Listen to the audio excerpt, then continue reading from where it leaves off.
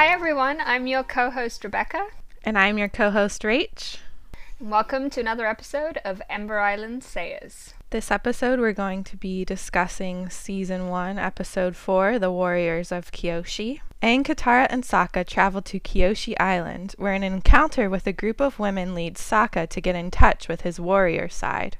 Meanwhile, Aang reaps the benefits of being the Avatar, much to Katara's disdain, until Zuko arrives on the island's shores. Dun dun dun. What did we learn this episode, Rach? In this episode, I learned not to ride the Unagi because it's not fun. It is really not fun. In this episode, I learned that you should think of the fan as an extension of your arm. Ooh, I like that. Some lessons there from our warriors of Kyoshi. Yes, our wonderful warriors. We'll talk a lot about them because they're very cool. Yes, they are. But before that, we wanted to talk a little bit about one of the people behind the scenes. Yes. So Giancarlo Volpe directed this episode, and he directed, I think, 19 episodes of Avatar in total and was a storyboard artist. I recently kind of discovered him on Twitter. He's really cool. I just think he's a really awesome person all around, and his tweets are fun because they give insight into the behind the scenes stuff on Avatar, and he was the one that storyboarded the panel for Foaming Mouth Guy, who is a fan favorite. Yeah, he's a fan favorite and has become kind of iconic meme within the Avatar fandom. So yeah, I think it seems like Giancarlo Volpe is also a big influence in the style of the show because he's directed so many episodes. So one of the things that I've heard people say a lot is that TV is a writer's medium and film is a director's medium, right? Okay. I think what people are trying to say when they say that is that it seems like the writers or the showrunners, who are often writers as well, have more control over TV. Whereas in film, the director has a lot more control. In TV, you often get different directors brought in to do different episodes, so it's not quite the same thing. But there are often directors that come back frequently, and I feel like those directors are the ones that can really put their stamp on a show. I guess we should watch for future episodes that he's directed and kind of see which important ones he's directed throughout the course of this show. He tweeted that he was mostly behind the drawing and editing of storyboards, so he didn't do any of the animation specifically, but he did really create the characters in a lot of ways. I mean, that's something I'm not as familiar with, which is how TV animation works. I don't know a lot about the behind the scenes of that, but I would imagine that storyboarding is a big part of the creative direction of the show. Yes.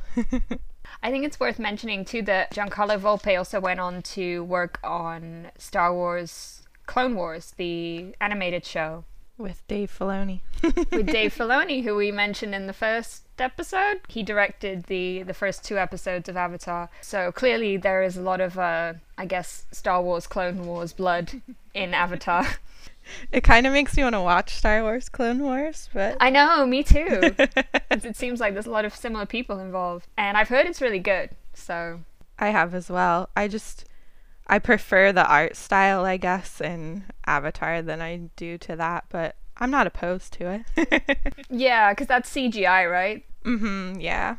I'm personally a little bit more inclined towards Star Wars Rebels because I'm not as interested in the prequel characters as I am in the later trilogy characters. But I think Star Wars, from what I've heard, Star Wars Clone Wars does a good job of fleshing out some characters that maybe in the prequel trilogy of Star Wars didn't get as well fleshed out. I did watch a few episodes of it. I watched the Darth Maul sort of storyline, and that was cool because it gave some backstory to him, and we don't really get that in the prequels. He's just kind of this cool villain that everybody wanted to know more about, and they gave it to us in Clone Wars, so that was pretty sweet. Yeah, that's really cool. But yeah, in summary, we like Giancarlo Volpe a lot, and I think his direction in this episode is really good. I agree. He's really good at the humor. I feel like this episode really started to dig deeper into the what makes Avatar so hilarious. Yeah, that's a good point. This episode was very funny. And maybe that's a good place for us to start with talking about it, because the first part is not very funny because it starts out with Zuko just kind of alone and he's finding out where the Avatar is going. I thought that Zuko in this episode was kind of a step backwards from the last episode, because in the last episode we got to see more of Zuko as a more nuanced character, and in this episode he was very just kind of a one-note villain. Yeah, he was. And it was kind of funny to me because he keeps getting routinely like owned by Aang. Like he keeps saying, I'm not gonna underestimate this guy again, and then Aang just shows up and is kind of like, okay, get out of my way. Like kind of like a fly, just like swat the fly away sort of thing. He's really not a threat. He really hasn't been. I mean, he was a threat in some ways because he was burning down the village, right? But to Aang, like, I don't feel like they're very well matched. No, I don't think so. I don't think we get that impression. I mean, I guess they wanted their focus to not be on him for this episode, but I did feel like it was kind of jarring because of the last episode where we had so much depth added to him, and then for this episode for him to just be the villain again is a little jarring to me. Oh, okay. I can see that. But as I said, I get that wasn't the story for this episode. The story was very centered on the main trio. Yeah, so we won't linger too much with him, but I did just want to have Iroh's food and beverage corner, because I feel like I have to have one every episode now, and mention that Iroh was very upset because there was some fish, which I think was maybe salmon, I don't know, that Zuko was eating, and he just stands up and leaves, and then Iroh is like, are you gonna finish that? And Zuko says that he'll come back and have it later, and Iroh seems very disappointed. Iroh, you're such a legend. Yeah. I did kind of want to point out something, and that was we did see a little bit of Iroh's strength demonstrated in the last episode, and something that I noticed this time around when I watched is that Iroh doesn't show up on Kyoshi Island to help at all, and it's funny to me that he does have these skills that he can put into use, but he chooses to just not use them. Yeah, that kind of goes back to, I think, like right in the first few episodes, I was saying how interesting it is that he's presented as very sympathetic, even in the middle of a bunch of other villains. The Fire Nation, we understand them to be antagonistic, right? And yeah, Iroh, for some reason, is not. And I feel like that was kind of clever how they did that. Yeah, it is. I won't give too much away, but it's some good foreshadowing for the future, so... Nice. Yeah, so hopefully we will go back to a little bit more depth with the Fire Nation people. But for this episode, we're focusing on our main trio. I love the development of all three of them in this episode. There's quite a bit of character development for the trio. There is, yeah. And in their relationships with each other, too. Mm-hmm. What I also liked about this episode was I felt like it was structured in a very interesting way, because a lot of stuff that happens later in the episode is foreshadowed in the beginning of the episode.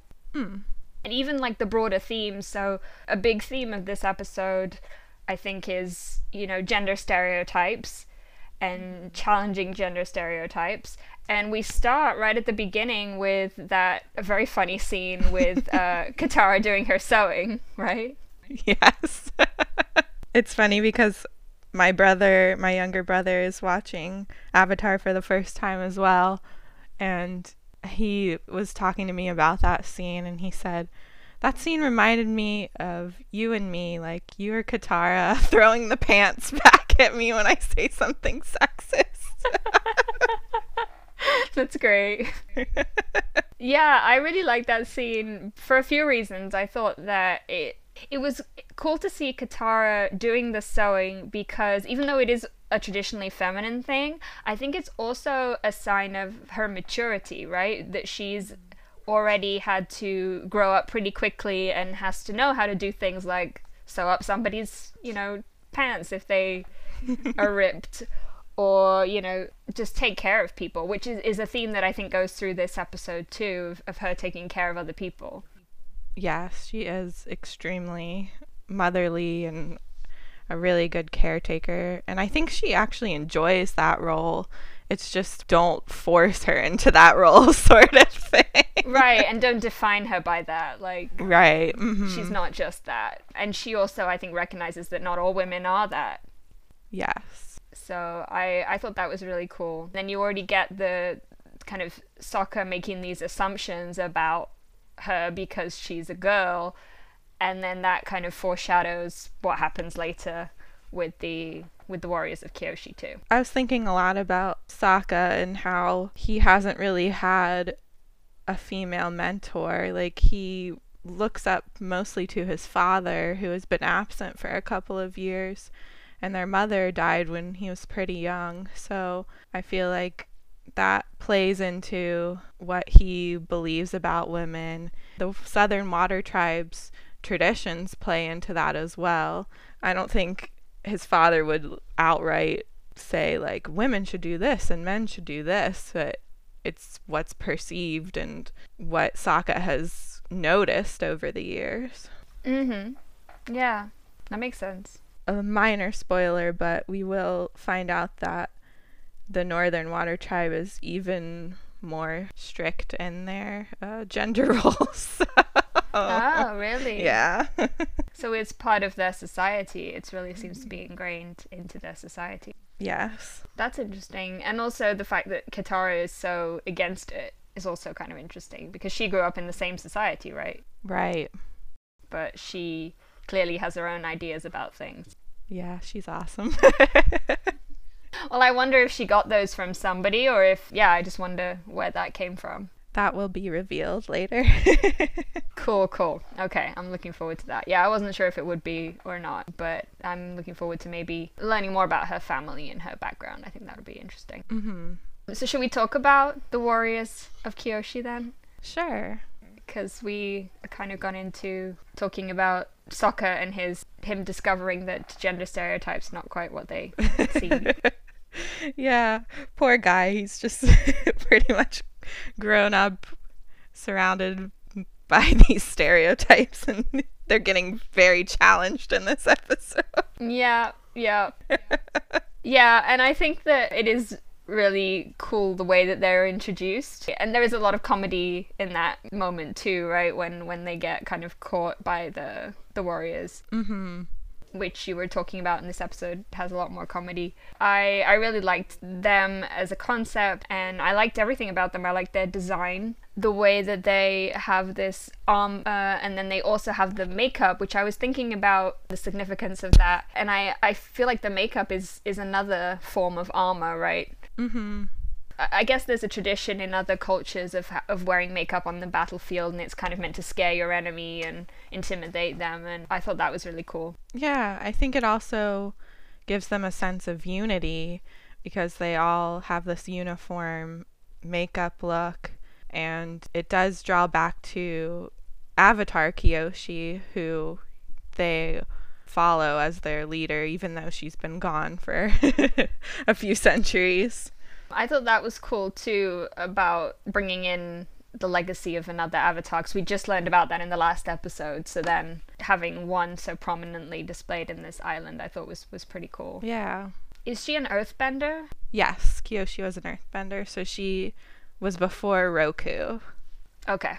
Yeah, that's what I figured, because there was a lot of green yes in this episode, so I was like, I think it's a kind of like Earth Kingdom territory, and then I looked at the map and it seems like we're off the coast of the Earth Kingdom, right? Yeah, it was interesting because a lot of the villagers were wearing blue, but then the Kyoshi warriors were obviously in the earthbending Kyoshi attire, so...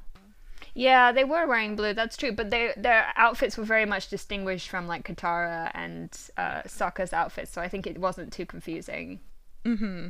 Something else that I thought was really cool about the Warriors of Kyoshi was I like how the music. So I did my homework, right? Last episode I said that I was going to focus on the music a little bit more, and I liked how the music matched their movements. Especially when in the training scenes with Sokka, every time somebody moved, you got the music cues kind of seemed to follow that, and I really liked that as well. I thought that was cool.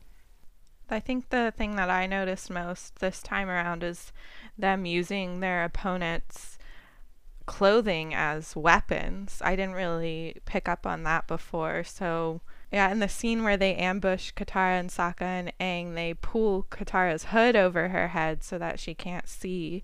And then when Sokka comes in to try to fight them, Suki pulls Sokka's belt out of the loop and uses that as a weapon against him. And I thought that was really cool, taking something that you wouldn't perceive as a weakness and using it against your opponent. That's so interesting. I hadn't even picked up on that. That's so cool. Yeah, I didn't pick up on that when I watched it before, but this time around I was really looking for the little details, and that stood out to me. Really cool. Yeah, and I guess that's kind of part of what the thinking of the fan as an extension of your arm, I guess that kind of comes into that too, right? Also, it's another kind of clothing item that is being used as a weapon as well. I just love how they sort of use femininity as a weapon. Yeah, it was great.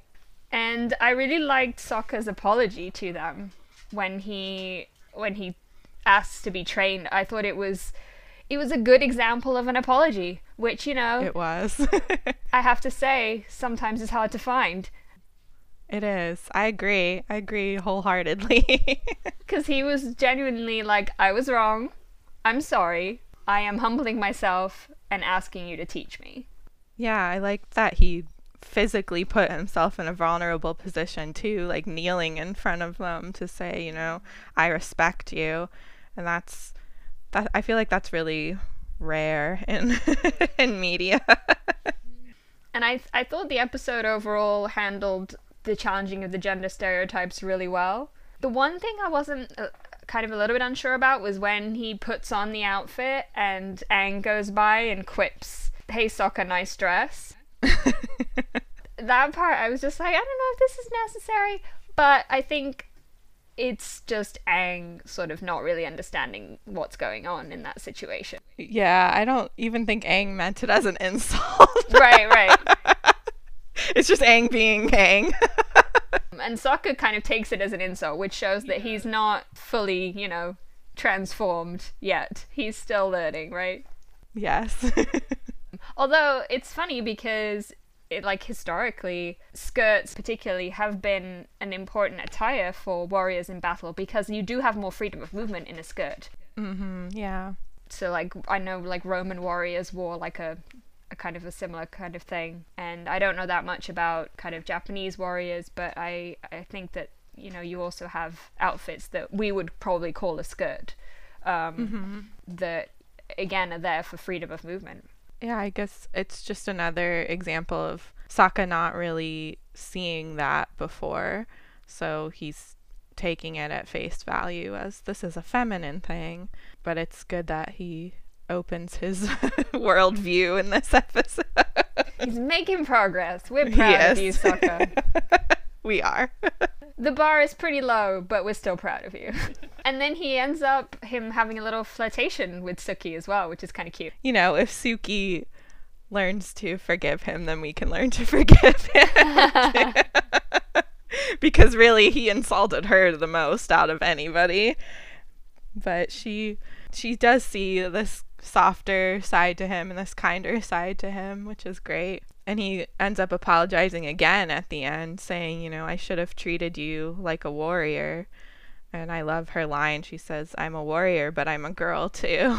That was great. Yeah, I also really like that because it's, again, that kind of idea that it's not one thing or the other, which I think often happens to women, right? You get put into this camp, like, you don't fight, right?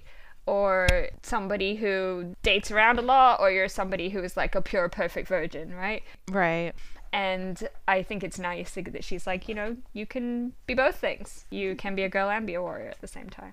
I'm not sure what Suki's canon age is supposed to be. She always struck me as like a little bit older than Sokka, just because she has more wisdom than him. And she's also the leader of the Kyoshi warriors, which is quite an important role. But I'm not sure. I would have to see what her canon age is in the show. I mean, she's certainly close in age to him, I think. Mm-hmm. But a little bit older. I wouldn't be surprised if she was a little bit older. I feel like the theme of kind of very early romantic feelings, I feel like was another theme of this episode, because I think Katara and Aang also... This, to me, was the first episode where you really started to see the possibility of romantic feelings developing between them. Yeah, and I don't even think they recognized that. No, I don't think so either. I think they're just sort of acting this way, but they don't really understand why yet. I think particularly with Aang, because this is the first female attention that he's really got in any capacity, because he grew up with monks his entire life. The little girl's like showing him affection and adoration. He's like, oh, okay, this is new. Yeah, that's true. And he doesn't really understand it as well as Katara does, which, because she understands it better, is why she gets a little bit jealous. Because she sort of, even before it all starts going a little crazy, she's like, I just hope you won't let it go to your head. Mm-hmm. Because I think she already has a little bit more of an idea. But she probably doesn't recognize in herself why she's feeling that way. Yeah, I agree. She rolls her eyes, and I loved Katara's expressions in this episode, first of all. They were just so great, because her irritated face is so relatable. But, it's true. Yeah, I don't think she realizes that it might err on the side of romantic a little bit. They're both so young, so it's hard for you to recognize what those feelings are when they first crop up. Mm-hmm. I think so. But I think Aang's, even from very early on in the episode, when he's trying to show off to Katara, I think that is also part of that, is, he's trying to get her attention. Yeah. I think it also contrasts, again, her maturity and everything that she's had to deal with versus him being stuck in an iceberg for 100 years. Right. I think it's also an indication of that. But I do think him wanting to show off to her specifically, I think might also have to do with his developing feelings for her. Like, he liked the idea of the other girls paying attention to him, but it was ultimately Katara who he wanted attention from. It's true, yeah. It's like, I'm gonna go do this dangerous thing, Katara. Will you come watch me? And she's like, nah. That was very good. Do we want to take this moment then to talk about Unagi? Sure. When I was watching this, the whole time, all I could think of was a very specific Friends episode, which they talk about Unagi.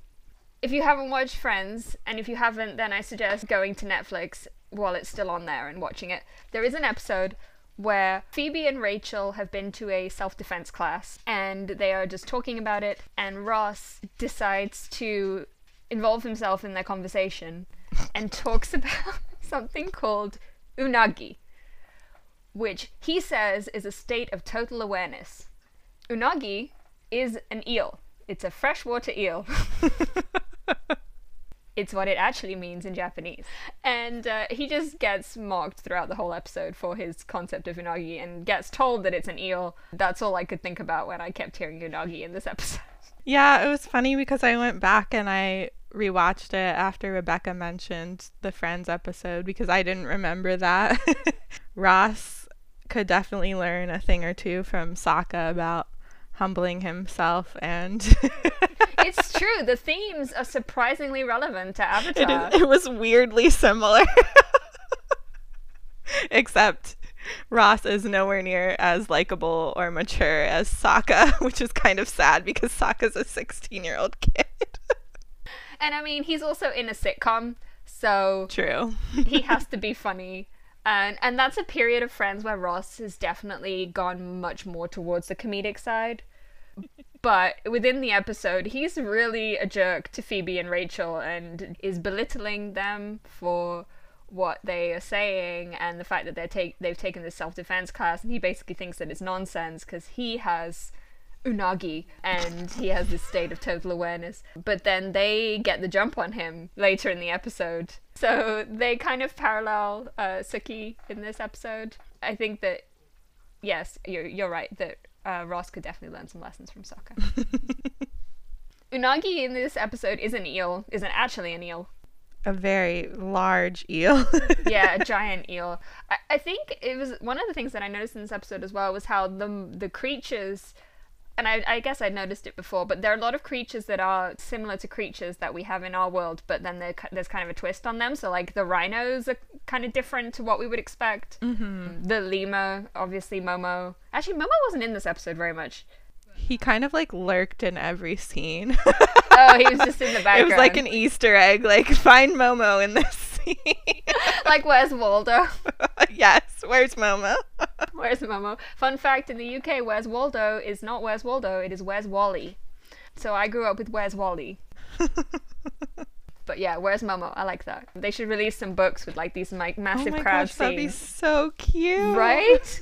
And you need to find Momo, like all of Kyoshi, like gathered around Aang or something, and then you'd have to find Momo in the crowd. Yes, I agree. Make it happen. Do it. Oh, can we talk about Foaming Mouth Guy now that we've talked about crowds and Kyoshi? Yes, please. We need to talk about Foaming Mouth Guy, because I had heard about Foaming Mouth Guy before I watched this show. He is a legend. So let me read the tweet that Giancarlo made about him.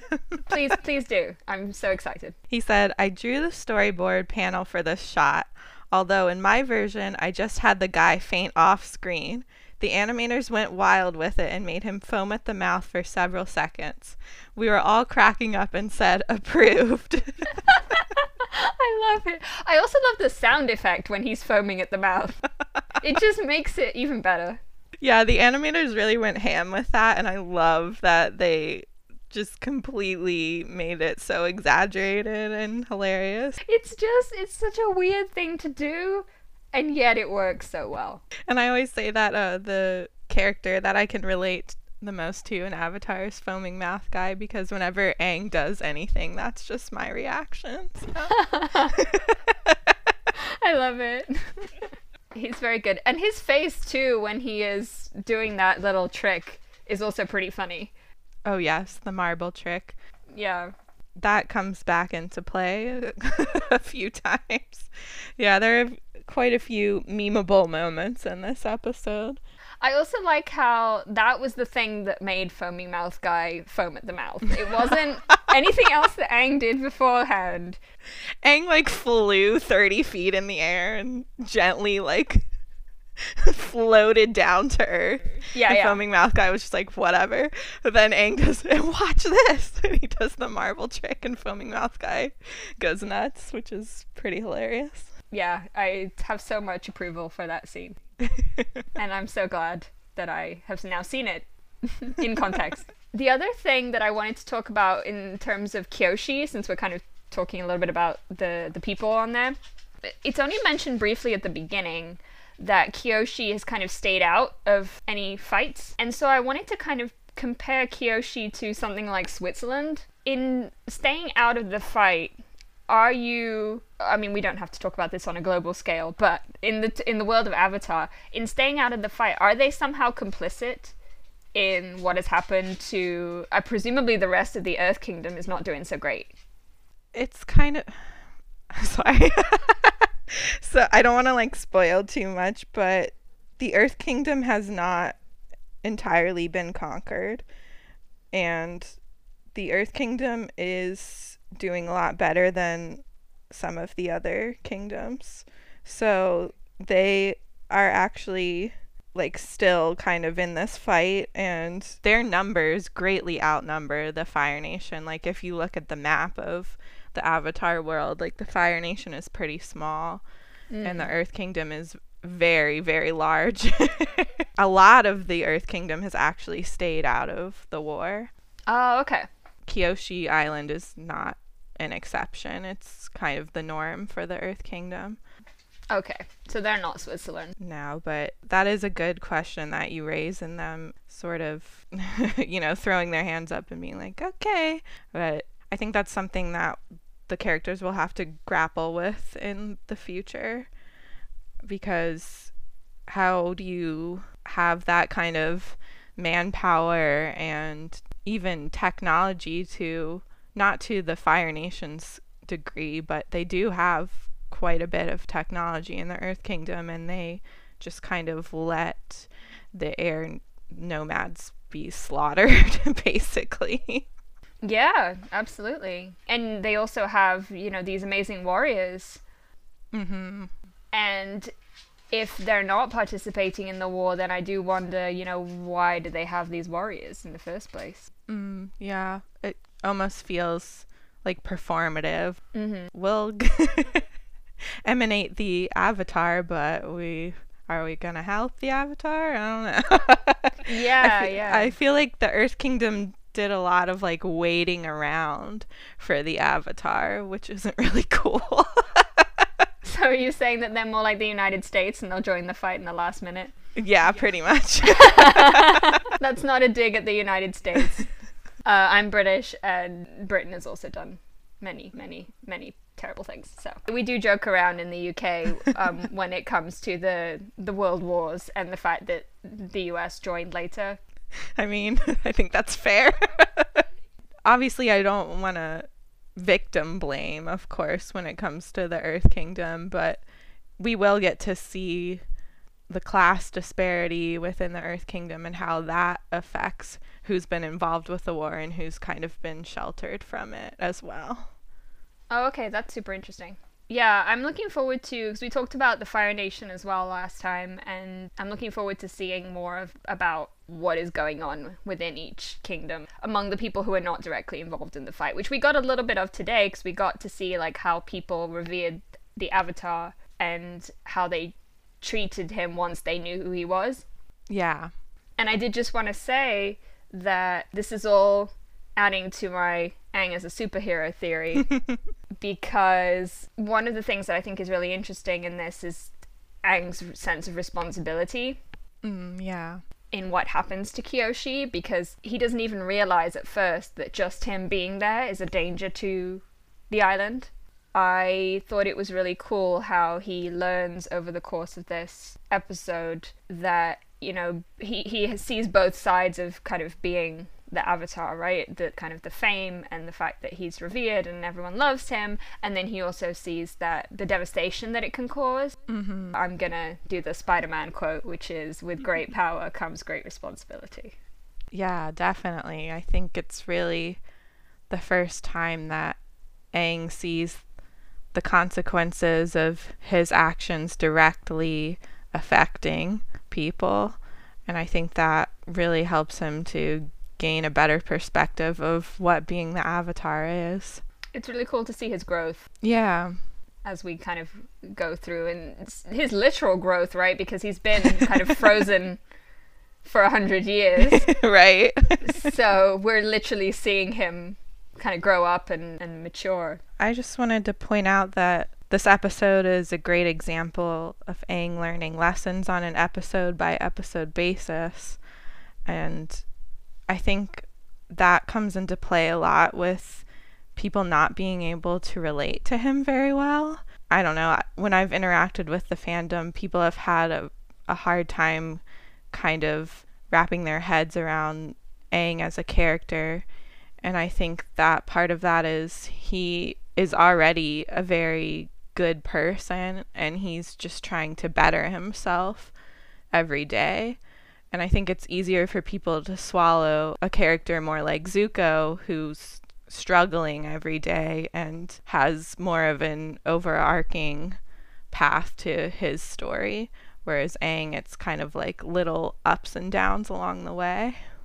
It's not as turbulent a narrative, right? Yeah. And so some could perceive that as being a little bit more boring. Sure. But it is also I think, a realistic narrative. And that's something that's nice about TV shows too, is because with a movie, I think you're under more pressure to have the characters go through an arc within a movie. Mm-hmm. And with a TV show, what's nice is that you do get these episode by episode changes, and you get to see characters grow. Of course, the problem then can be, in some cases, if it's a long-running TV show, is that you don't want the characters to change too much. Mm-hmm. You know, Friends, we were talking about earlier, is a good example. Because sometimes you don't want the characters to change too much because it's a sitcom and you want them to stay in their roles. But if you could do that and also get them to grow at the same time, that's really ideal. And I think that's also why there's a tendency nowadays for a lot of TV shows to only run for a certain number of seasons. When Lost was airing, they had a time when they were really running out of material. They had to keep talking to their network about an end date because they said, we can't make this show and have it be good if we don't know when we're going to end it. Yeah. And I think since Avatar only did run 3 seasons, right? Mm-hmm. Then it probably benefits from that because you don't have the situation where the characters have to stay in one place. Yeah, for sure. It's good stuff. It is. I also wanted to bring up Katara. We're kind of talking about the end of the episode, and we were talking about the devastation that Aang witnesses. And then there's also Aang ends up saving the village right at the very end, Mm-hmm. with the trick with Unagi. But just before that, he also almost dies because of the Unagi. I did just want to touch on, I thought that scene was really cool because Katara, she uses her powers in a way that we haven't seen before. And I thought it was interesting that you actually had in your notes, you consider that as using her water bending to heal. The bending has kind of reaped devastation in all aspects. So it's whether it's been air bending, fire bending, water bending, they've all sort of been destructive in a way.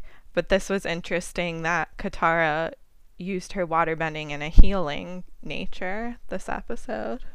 When I saw that written down in your notes, it made me think of Rey in the latest Star Wars Rise of Skywalker, which I know you haven't seen.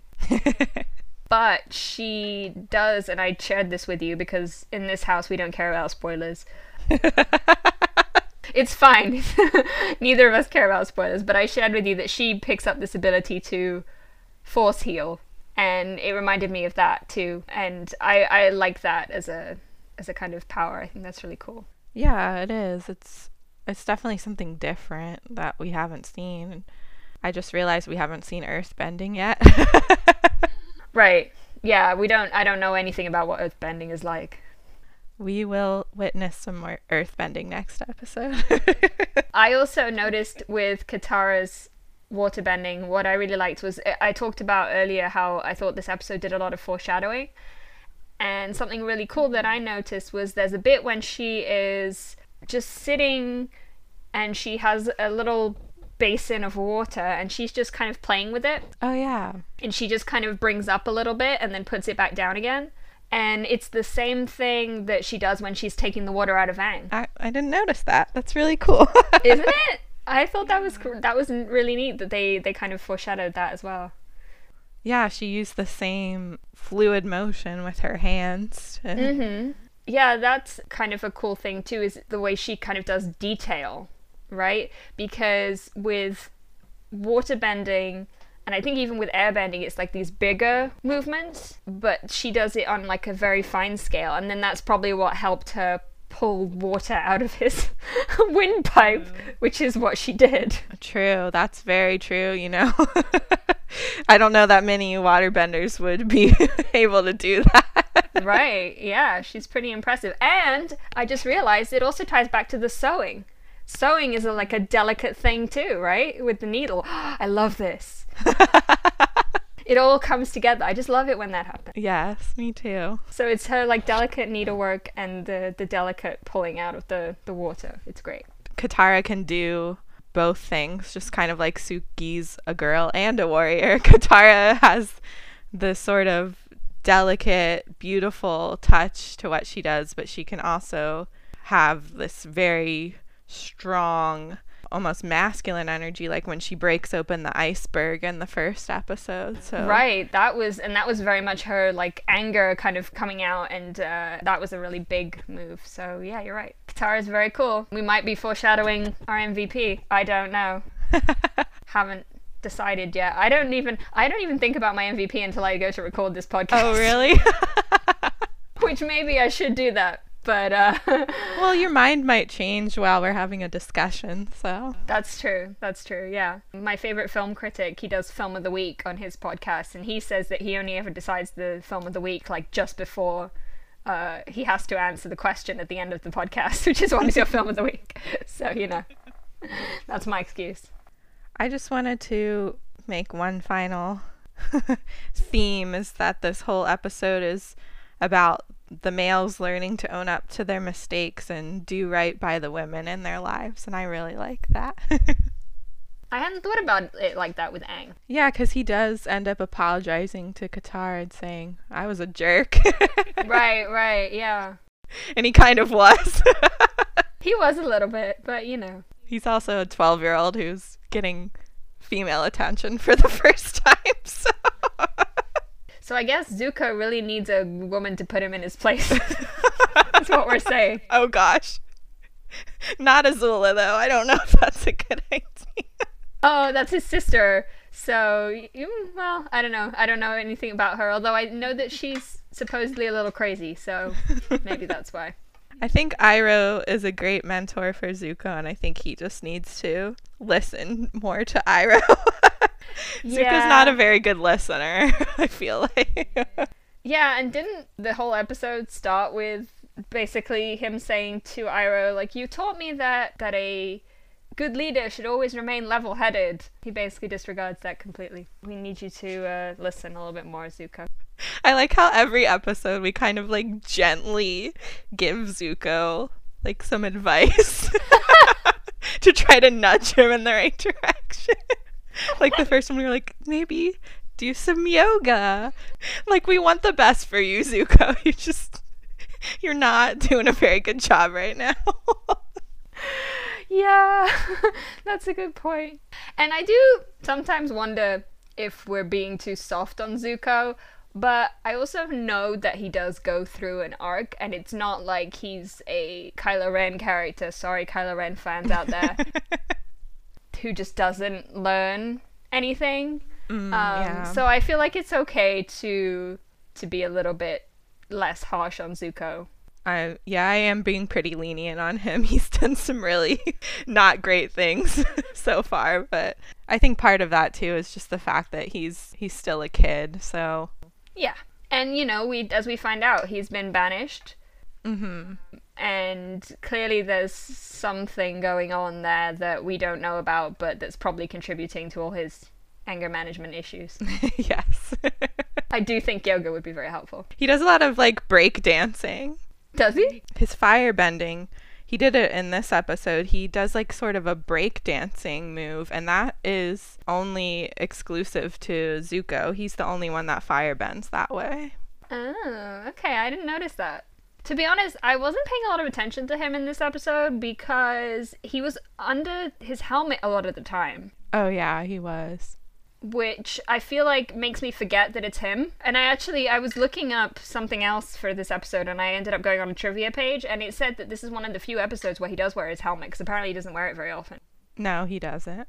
Yeah, I think that also contributed to my feeling like he wasn't really well developed in this episode, because the helmet too kind of just hides the character, you know, because you don't get to see the burnt eye, you don't get to see the vulnerability. Yeah. He just becomes kind of like a figure. Sure. Yeah, but you can definitely look out for his signature firebending moves in the future, because he does that a lot. And I like that they gave him a very specific way of firebending that nobody else does. Yeah, that is cool. I like that too. So are we ready to move on? Yeah, we can do MVP now. Okay, alright. So I thought about this a lot. That's not true. I thought about this just now. But I think, for me, the MVP of this episode is Suki. That was my MVP too. Ah! we always have the same MVP. We do. I think she's the MVP because she really is the catalyst for a lot of things that happen in this episode, and she most importantly leads Sokka to his realization about gender stereotypes and about how he should respect girls and all the different things that girls can do, which includes sewing and also include being a warrior. Yeah, I love this introduction to Suki, and we were talking about this, how Avatar rarely ever introduces someone in an episode and then they don't come back. So I'm really glad that it's not just like these one-off characters that only appear once and you're like, that person was really cool. Why don't we get to see more of them? Yeah. I was thinking about like Buffy the Vampire Slayer, which I watched. I've seen it all the way through once, especially in the first season. It's very like Monster of the Week. Yeah. And there are a lot of characters who you meet and then you never see them again. And in that case, those characters are kind of thinly drawn anyway, so it's not that bad. But sometimes there are some characters who you kind of wish you had a little bit more time with them. And I feel like that's really valuable. And I think it's also good for if a TV show can recognize which characters worked and should come back. Like that happened a lot with Lost. There were characters who were introduced who were supposed to be like just a few episodes, and they ended up becoming really important characters in the show because the showrunners were able to recognize that like this character is working, we should keep them in. Yeah, and I like that Suki's not just like this mentor for Sokka. Like they could have just used her as a sort of propping up of Sokka, but I don't feel like that's their intention with her at all. Like she feels fully fleshed out as a character on her own. Yeah, she's her own person, and she doesn't really need Sokka. She doesn't. he's an added bonus. Yeah. And I happen to know, because I'm a spoiler hound, but I didn't specifically look for this, it's just being on the internet I heard about this. I happen to know that Sokka does have a girlfriend at some point, so I'm wondering if it's her, because they did have that little kiss at the end, which apparently was his first kiss. That's what it says in the trivia that I was Does it looking really? at. Oh, that's cute. That's really cute. Shout out to, what was it, Avatar Wiki, I think was what I was on. And I ended up accidentally reading the trivia section, but it says that it was his first kiss, so that's really cute. Oh, that's adorable. So what I'm saying is if he wants to date her, I won't be mad. Sokka's kind of a ladies' man. Like, unintentionally. So we'll get to see him interact with more than just Suki. Oh, okay. I see. Well, you know, I hope any other girlfriends are as good as Suki. Oh, they are. Good. Okay, so what about most memorable moment? I feel like this one, I don't know. I feel like my answer is really obvious. I don't know if you have a different one, but... I don't know. I feel like most memorable is hard because sometimes I'm like, I want to do the funniest one, or I want to do like the most profound moment, but I'll talk about a funny one this time. Okay. Which was when the guy was trying to draw the portrait of Aang. And people kept showing up. The admirers kept showing up. Just the animation of that scene, how he would hold up the paper and start drawing and then bring it down and more people would appear. Like the direction of that was so hilarious to me. And the voice acting, how he was like mumbling under his breath, like, oh, I'm going to draw the avatar. And oh, another person appeared. Like, I was in stitches laughing. It was just so funny to me. That was a really good scene. Yeah, so mine was going to be a funny one too. I couldn't pick anything better than Foamy Mouth Guy. To me, that's the most memorable moment. I'm sorry. I love it. I think you had told me that it was coming up soon. Mm-hmm. But I had forgotten about it. And then when it happened, I was just like, oh my god, this is it. This is the moment. It's happening. It's happening. I will say that the fact that I knew that scene was coming did not make it any less epic, so that's one of the reasons why I have quite a controversial stance on spoilers, which is that I don't think spoilers ruin a show or a movie or whatever, because I feel like if the moment is good, I feel like it holds up even if you've been spoiled. We are on the same page there. That's probably another reason why we're such good friends. Because we like send spoilers to each other. We do. We're weird. Okay. We can just admit that. When I first started watching Game of Thrones, the first thing I did was go online and find out everything that happens in the books. Well, I feel like part of that is just like for fanfic research purposes. Well, that was even before I was writing fanfic. This was like really at the beginning, like literally the first few episodes, because you were the one who told me to watch Game of Thrones, and I was already online googling like, okay, what happens to Dany? And then I found out about the Red Wedding, and I still let Robb become my favorite character. So all I'm saying is, spoilers don't affect us. They just don't. They don't matter. And I'm sorry if you are a person who really doesn't like to be spoiled about things. And I will try not to spoil things. But also, I feel like everything we talk about on this podcast is kind of past the statute of limitations on spoilers. It's been over 15 years, so I think we're good. And even Star Wars, that was out like, what, 6 months ago? So, that rant aside, we are now on Apple Podcasts. That's something that we wanted to share with you guys. Woohoo! Yay! And actually, somebody's already listening on Apple Podcasts. I don't know who they are, but at least one person is already listening from our stats. So, shout out to you. If you are listening to us on Apple Podcasts, we would love it if you would give us a review. Preferably 5 stars. Could we please not go any lower than 4? Thanks, that'd be great. We are also on Twitter. I apologize because last week I said that our Twitter handle was Ember Island Sayers, which it is not, because that is too long for Twitter, apparently. Our Twitter handle is @EmberSayers. We will also include it in the episode description. And we are working on getting our YouTube channel up. Hopefully by the time you're listening to this episode, it should be up and running. Any questions, comments, concerns, or suggestions you can send to emberislandsayers@gmail.com. Even if it's just to tell me off about spoilers. Thank you for listening. This is really fun. And I'm looking forward to next week, which we're going to be talking about... Episode 5, The King of Omashu. Ooh, okay. Which is the Earth Kingdom, so... Okay, so we'll learn a little bit more about the Earth Kingdom, and we'll find out who the King of Omashu is and what he's about. Oh boy. That's all I have to say. Oh no. But it's like a kind of good oh boy. I don't know. We'll see how this episode holds up. It's not one of my favorites, I'll admit that. Okay, alright. Well, we'll see if we can find the good stuff in it. Oh, there's good stuff. Awesome. Alright. Well, until next time, thank you for listening. Yes, thank you. Stay flamin'. Stay flamin'.